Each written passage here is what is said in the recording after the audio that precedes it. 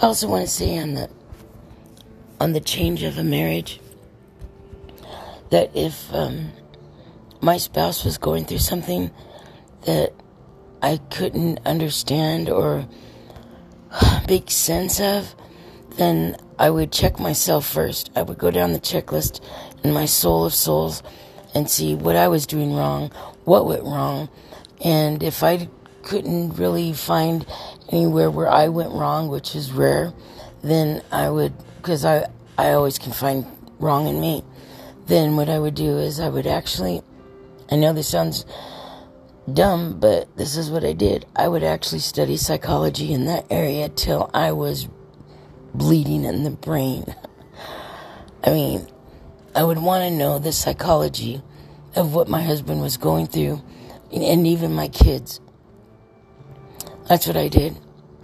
And I'm glad I did, because it gave me a lot of empathy and compassion for every situation that I've ever gone through. And and I'm happy I did that, because it, I want to say this funny thing. Not too long ago, one of the psychics sent me this letter, right? And they said that, Jennifer, you're not a champion because there's some things in your life that can't make you a champion. And so you know what I did? I got rid of all the bad things in my life. And so now I yell out loud, or I used to yell out loud, what say you now, psychics? Now I am a champion.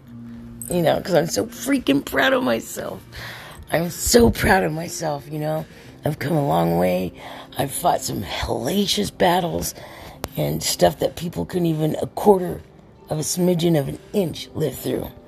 And I'm just here to say that change is beautiful.